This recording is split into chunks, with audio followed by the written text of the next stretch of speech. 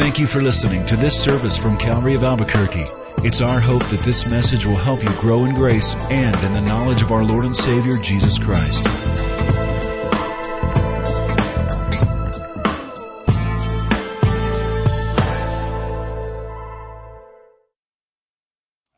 I have the privilege tonight, after I still have jet lag, and you probably can tell. I feel really spacey, and that's what airplanes will do to you. So graciously and providentially, the Lord brought a good friend who's been, he may not recognize this, but a mentor to me just as I've watched his life over the years. He's the chaplain for the Billy Graham Evangelistic Association. He's been a pastor for many years and a real statesman for the kingdom. Dr. Rhoads is going to preach tonight. Would you please welcome Ross?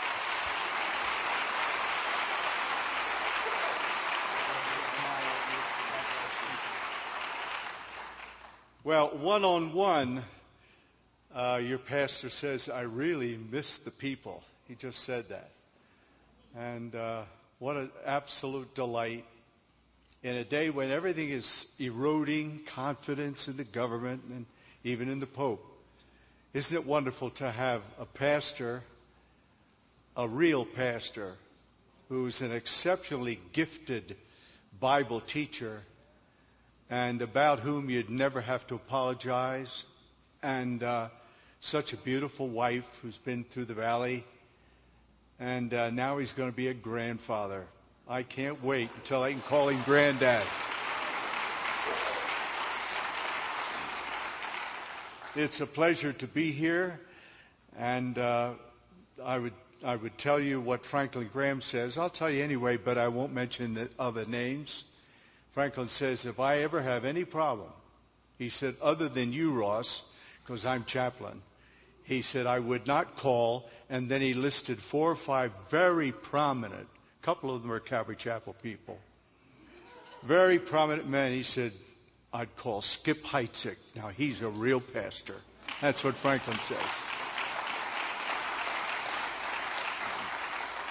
It worked out providentially because my brother-in-law, Dr. Robert Dugan, died. And so the service was held here today, so they could coordinate, or God did, my visit to speak at the funeral today. And even though Skip, speaking about him being a pastor, even though he had just come back, he and Lenya came to the funeral service today. He thought he was just going to sit here. He ended up hosting the service, and it went an hour and a half. Can you imagine that? So when he says he's spacey, I thought he was going to say, I'm spacey, and that's why I have Ross Rhoads, because he couldn't get anybody else. But it just so happened that I was here this weekend, and I'm grateful. Let's give the Lord praise for your pastor and his wife, the first lady of this church, and all the staff that makes this congregation a happy and a holy body of Christ. Let's praise the Lord.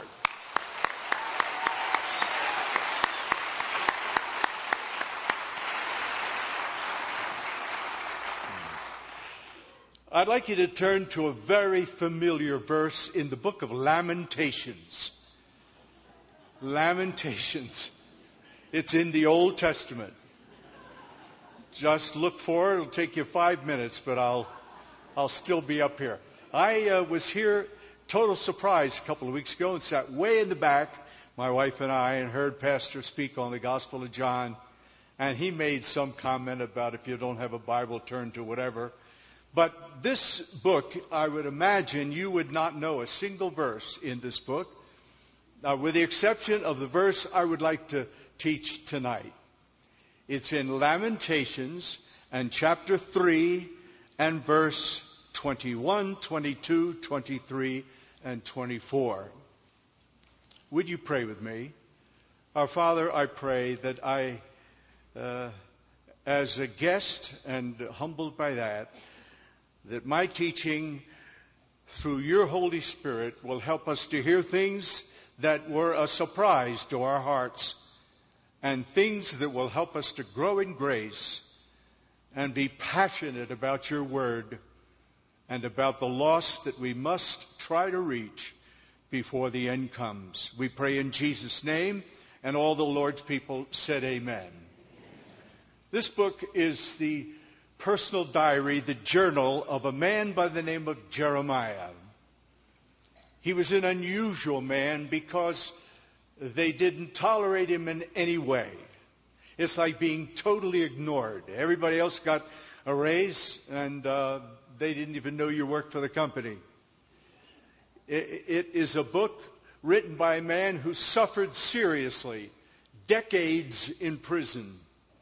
Isaiah was the up-and-out, classy prophet in the north. But Jeremiah was neglected. He handled it very well, and this book is about his crying, about his sadness, about what he was experiencing. Lamentations is a book you feel. All teaching should make you think, make you feel, and then do something. And maybe at the end of our service tonight, in about 25 minutes, you'll want to do something. I hope you will. Maybe you'd like to come forward and stand with me. Maybe you're the story of the first verses of chapter 3. Jeremiah feels the sorrow of the people of God. Maybe you don't know it, but around the world tonight there are people who are sorrowing. People who think that the rapture, the evacuation of the church has already taken place. People who in Haiti, I was just there, we had Samaritan's Purse doctors. About 60 of them amputated hundreds of legs. But if you were in the street and you didn't have anywhere to go, your home was collapsed. 80% of the city was just, a heap of rubble with steel bar coming out of the top. You'd have your leg cut off and it would be bandaged. You'd be given a little medicine, but you had to sit there. There was no place to go. And so if you ever thought of the end time and the church raptured or evacuated, the word I like to use, you saw it in Haiti. No hope, no help, no forward looking, no government, no building even for the government to meet. And 95% of everything that Haiti uses and eats comes from outside the country. This is Haiti. Hard to envision. There are people who are saying tonight, where is God? And why isn't God answering my prayers? And what is God doing? Hard to answer those questions. I tried to hundreds of people explain that. There really is no answer at this point. God is not on vacation. He's not listening. You don't get a dial tone. He'll pick up the call. But there are places in the world tonight where they feel like chapter 3, a couple of verses. Let me highlight 6 things that are part of the feeling of many people. And there are people in this room tonight who feel this way. Look at chapter 3, please, in Lamentations. Verse 1, he feels that God has hit him, smote him. Affliction. Affliction is something you don't deserve. There are 2 kinds of sicknesses or sadnesses in life. One, you call yourself. You do something excessively. You know you shouldn't do it, but whatever, and you can fill in the blanks. Or you run a stoplight, or you drive too fast, or whatever. Or you didn't take your medicine. You do it to yourself. And then there are things that happen to you that you didn't cause. Something that just came, like the people in Haiti. Or some rotten government around the world. They watch American television, and there's nothing ever they have to compare to where they live. Pastor's just in Bethany. Bethany is a terribly sad little village. And he feels that God's hit him. And he doesn't know why. He does later on figure it out, but he feels, I'm just about ready to give up. Is there anybody who feels that way tonight? You think that what happened to you, God did? That God has you in his crosshairs? That there's something you did 20 years ago or 15 years ago that lingers, and you close your eyes at night and maybe the tears fall on your pillow and you say, I wish I hadn't done that. I wish I hadn't done that. If I could make it up now. And you just feel this gross feeling. Usually it's down in the bottom of your chest. You can't get away from it. And because it's not springtime in your heart, you feel God has punished you and you're just going to sit there and sit it out. It's the way he feels. And then secondly, if you'll notice, in verse 2, surely you're against me personally. He's taking it personally. It's not only the judgment of Israel, but it's the judgment of his own life. They won't listen to me. My word doesn't get through. I'm beginning to assimilate the feelings and the needs of the people in my heart. Skip does that. A lot of pastors don't do that. And that's not a criticism. It's a fact. They just get up and teach. And if it flies, fine. But a real pastor says, I miss the people. He stood back there and said, boy, is it good to be back. It just as if, it was brand new, that this was his life. And his life was this church. Jeremiah is feeling it personally. Maybe it's my fault. Maybe I didn't preach hard enough. And boy, did he preach. Just read the book of Jeremiah. Don't ever take anything in your life personally from God. Does he judge?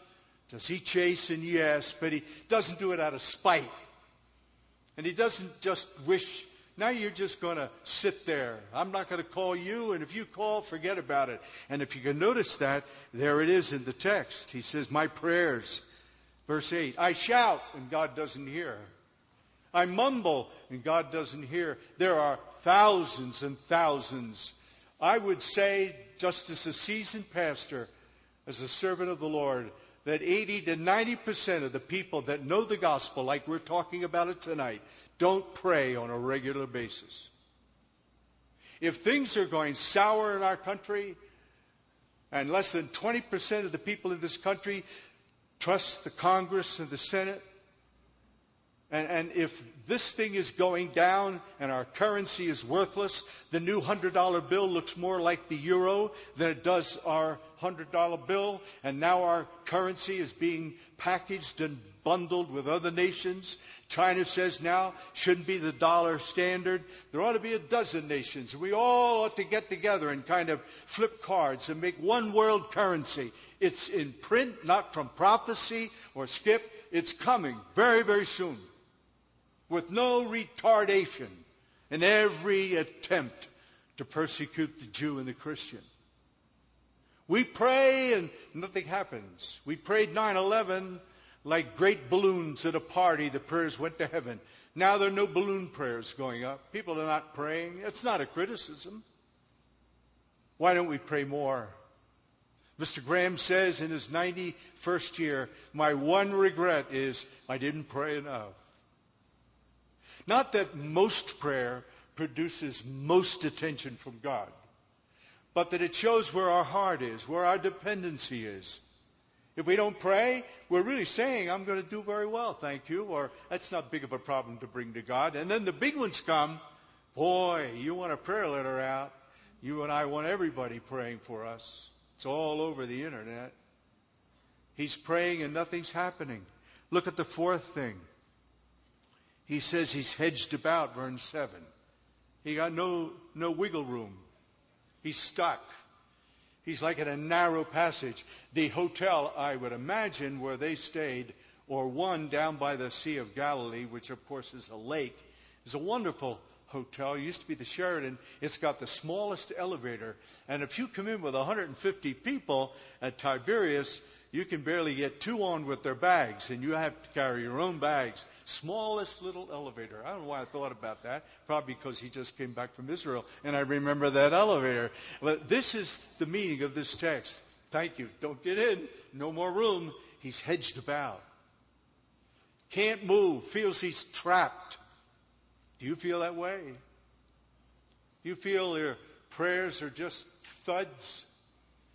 I mean, you start to pray and you know it isn't feeling right. And you would not think for a moment that God would any more want to listen to you since you don't call too frequently. You feel kind of trapped. Maybe you're in a relationship tonight. 50% of the evangelical church people are not being faithful to their wives. That's the number. And Skip preached about it the other Sunday when I was here. He just dropped it in. But 41% of all women who have a child do not have a husband. Something's wrong. that we're not affected by the common sense information that we have. The children need a father and a mother. They need the tender care of the birthing parents. How sad. Think of tonight in the great cities like New York or Chicago, Los Angeles, Mexico City, 24 million people, Bombay, China, Hong Kong. I've been there. Think of when commerce stops and the night comes, how many children are being abused and neglected. The sadness of our world.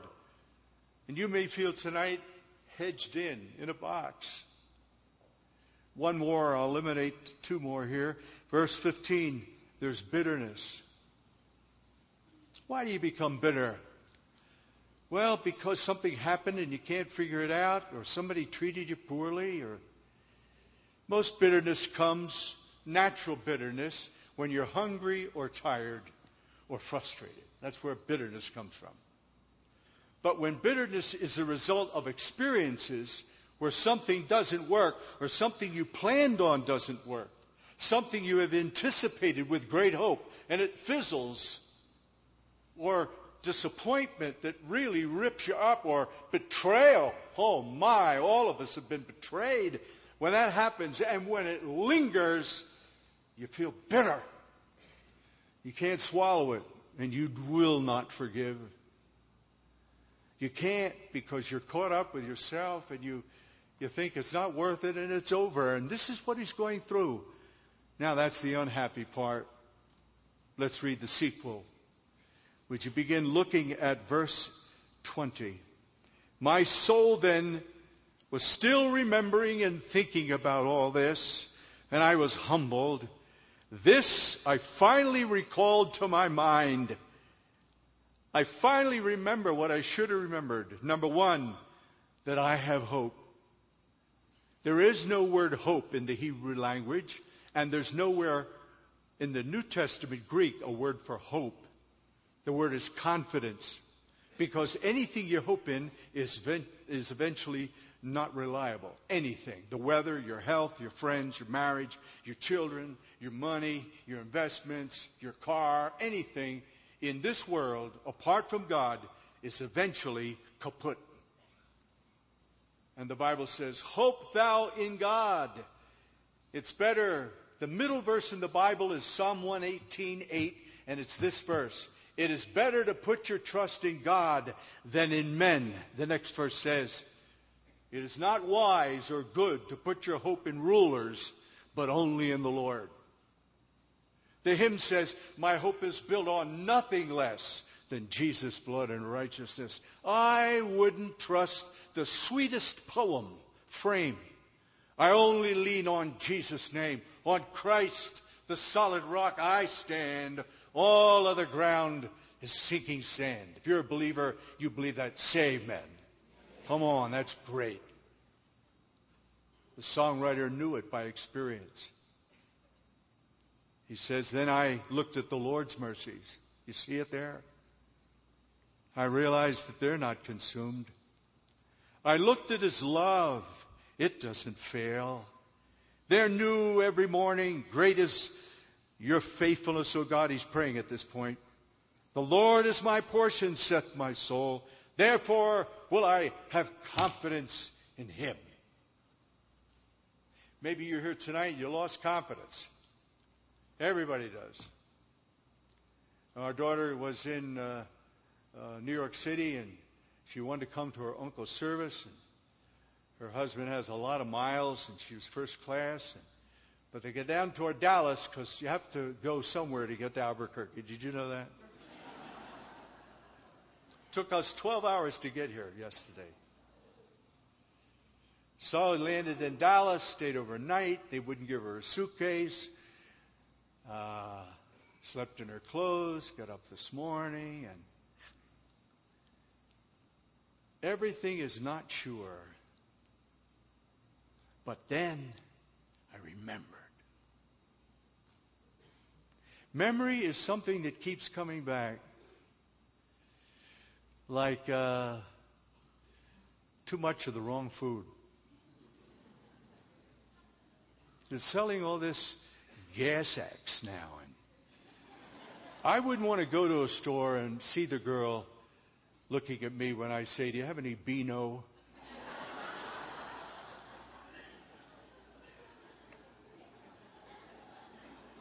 Memory is the repeated idea of something. I remembered. What did he remember?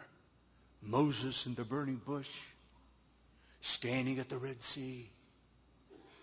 Do you remember all the battles of Joshua?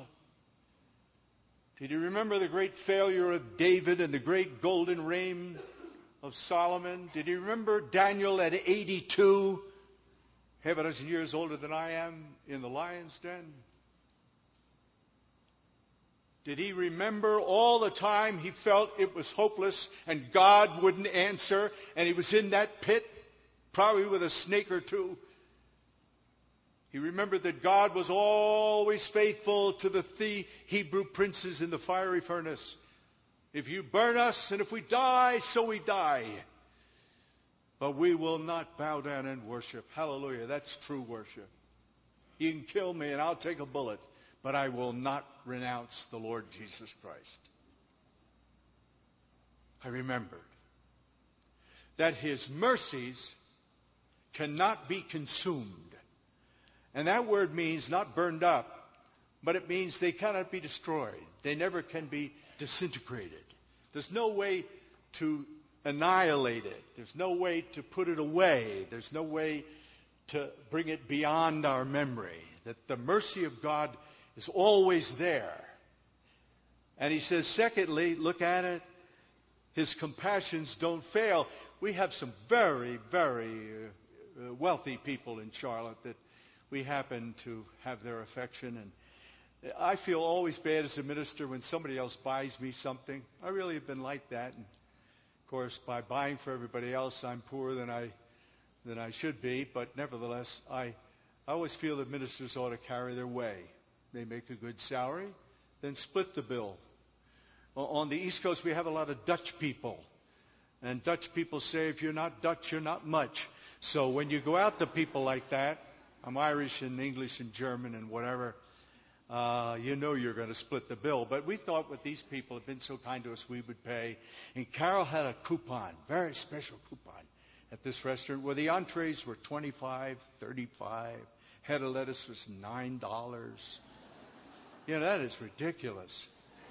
But we thought these people, you know, they're nice people. We love them. I married their children and all that kind of thing. We'd do something for them. So we got this coupon. We told them we were going there. Oh, we felt so important walking in there. We weren't going to pay full price, 2 for 1, right? So Carol pulls out the coupon, hands it to me. She says, give this now with the American Express. You know, when you're married 53 years, you smile and grin and do what she says. So I put it with my Platinum American Express, not because I'm wealthy, but because I've had it since 1952. The number is in Roman numerals. It's a very old card.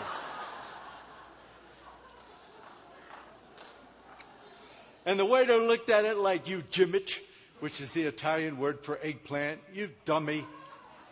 It expired the day before. The bill was $135. I could rent a car for that much. This word means they fail not. It means it's never out of date. You never come to God and he says, too late. Gavels down, next. He never says that because his compassions are there. The word compassion in the Hebrew, and I'm not a smart aleck, but I did my homework on this. Never saw it before in 53 years. The word compassion here is the connection of the fetus or the young baby connected to the umbilical cord. It's the thread of the first conception of life. It's the feeling that God has for us all the way down to the microscopic organisms and the mysterious implantation of life by way of the creation of a human being. That's how deeply he loves you. He feels it. Of course, it's an anthropomorphism, which is a phrase for a physical attribute of human life compared to what God is. Who knows all or even the beginning of God, his greatness and his eternality. But he says, you look at that before sonogram, before cesarean section, before the early pictures, if you were ever able to see it like I see it, that's how deep my love is. Don't you feel somewhat embarrassed and chagrined tonight that you have left God out of it, thinking that he's out of the game? It's a poor choice of words. That he's out of the interaction with you, that you're not in his sight anymore. You can Google you and it doesn't come up. You're not there. That's never true. Mercy is God preventing from happening to you what could have happened if he wasn't there. How many tonight can say, I remember something, it should have happened to me and it didn't. Boy, I lucked out on that one, it never happened. How many of you had that experience? You can remember something, it could have been worse. Lift your hand. Everybody, lift your hand. Even when you tried to get a soda and your buck didn't work or something. Think of it. You come around the corner and wow, there's a car. Close calls, we call them. It could have been worse. You bet it could have been worse. But God somehow prevented it. He interjected and intervened. He came to your side. He sent his holy angels who are in this room right now. If you're a believer, your angel, your counterpart is right here. And the demons are here too. They hate what we're saying about the love of God. It's greater far than tongue or pen can ever tell. That God loves you with an everlasting love. If you go to hell, God loves you. He will never stop loving. He can't. He can never stop being holy and calling you account for the things that you've done knowingly or accidentally or purposely. When you withstood him, when he called you, and maybe tonight there are people in here and God has called you many, many times, and you've heard Skip almost bleed from his throat and his heart got heavy to call you to Christ, to just come forward. What is the big deal about that? Get up and come and stand here and say, oh God, I'm out of it. I feel hedged in. My prayers don't work. You've got to have me in your crosshairs. You've been punishing me. What did I do? I know what I did. I ignored you, but you're too heavy. You're too angry, oh God.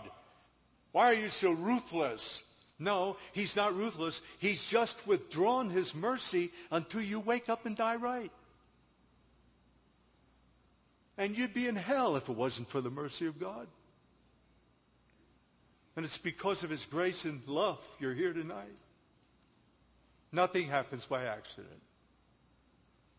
Every one of us is known by the lip print, by the hairs on our head, all illustrations in the Bible, better than every sparrow or any little ant.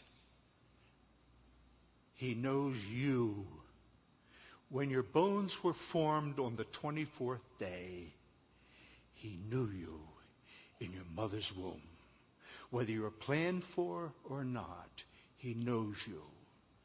Don't blame anybody else. Don't blame. Just come to God and say, Lord, your mercy is everlasting.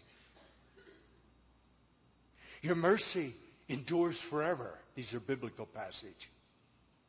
Blessed are those whose sins are forgiven because of the multitude of his mercies. Jesus died. You don't have to say, Lord, have mercy. God has already shown his mercy in Jesus. And if you don't take Jesus, there ain't no mercy left. My father was a lawyer. Now, as a boy, he would tell me stories. And he said one time, he died a couple of years ago at 99, read the Bible 62 times and founded the American Bible Society. He was a lawyer. He said there was a case before him, and he said the man pleaded. All I want is mercy from my client. All I want is mercy. And the client had shot a policeman. We used to call them cops in those days. Philadelphia cop. You didn't kill a cop. You didn't kill a priest. You never touched a woman, let alone a minister of any kind. Times have changed. And my father said, the judge said, what you want is mercy.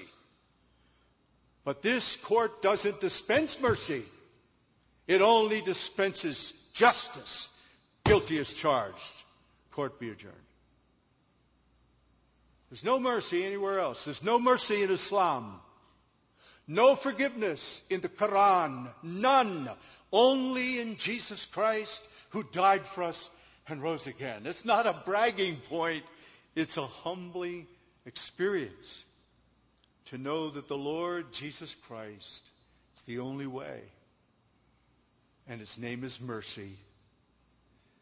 The Lord is my shepherd, I shall not want. You know that.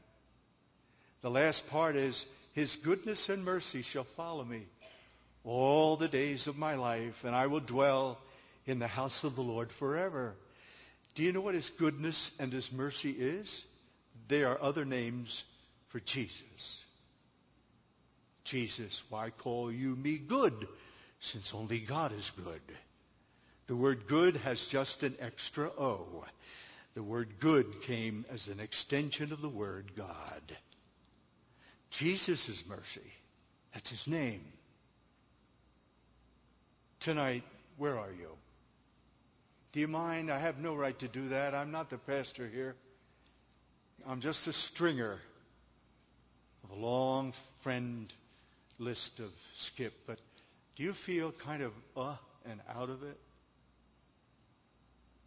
You don't feel forgiveness? You don't want prayer? You don't think there are any other options? You feel God is really mad at you? The Bible does say God is angry with the wicked every day. But the Bible says the Lord is tender and compassionate, full of mercy, not willing that any should perish, but all should come to repentance. That's you tonight. That's you way back there. You may have come in late, or over here beyond the glass. Great is God's faithfulness. The Hebrew word is mega, beyond description. If you want to experience the compassion and the mercy and the forgiveness and the love of God, after I pray, the band's going to start playing. And if Skip is still here, maybe he'll stand and give us a closing prayer. If not, I will extend the invitation and ask you to get up from right where you are. You're familiar with that type of appeal. And come and stand here in the front. No one will judge you. In fact, in this church, they clap. I wish they did that in my church. My church, they just sit there.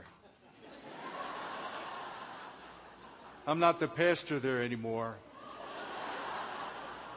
But when I retired in 95, some people were clapping and saying amen, and the 18 elders and the 36 deacons didn't like that, and it's too bad. If heaven rejoices, we can put our two hands together. And if someone comes, you come. I humbly ask you now, and if you're next to somebody that wiggles a little bit and they want to get out, will you come and walk with them? The night I got saved, I was right down on the aisle. A big guy in a football jacket said, "Hey boy, if you go forward," that's what they call you in the South, "Hey boy, if you go forward, I'll go with you." I never have seen him, but I'll see him in heaven. I went down because he just took my arm. Let's stand, shall we? Heavenly Father, as the music begins, breathe, Holy Spirit, a happy and a holy spray of love and grace. And if you are pleased, and if the hearts are those that you will not give up on, are standing there, draw them close. We pray this in Jesus' name. Amen. Please come now. I'll be right here with you. Those of you who have come forward, I'm so glad you did. I want to pray with you now. And what I want to do is I want to lead you in a prayer, and I'm going to pray, and I'd like you to pray after me. In other words, repeat what I say, but in a sense, tune every one of us out, and let this be from your heart to the Lord personally. This is you surrendering to Him, and you do it by asking Him to come into your life. So let's pray. Pray with me. Pray after I do. Lord, I give you my life. I admit I'm a sinner, and I'm sorry. I believe Jesus died on the cross, and that He rose from the dead, and that He did it for me personally. I turn from my sin. I turn to you as my Savior and my Master. Take my life. I surrender. In Jesus' name, amen. Thank you for listening to this service from Calvary of Albuquerque. If you would like more information about what you've heard in this message or about Calvary of Albuquerque, please visit our website at www.calvaryabq.org. If you have made a decision to follow Christ or would like someone to pray for you, please leave a message with our Prayer Watch line at 505-344-3658. Thank you, and God bless.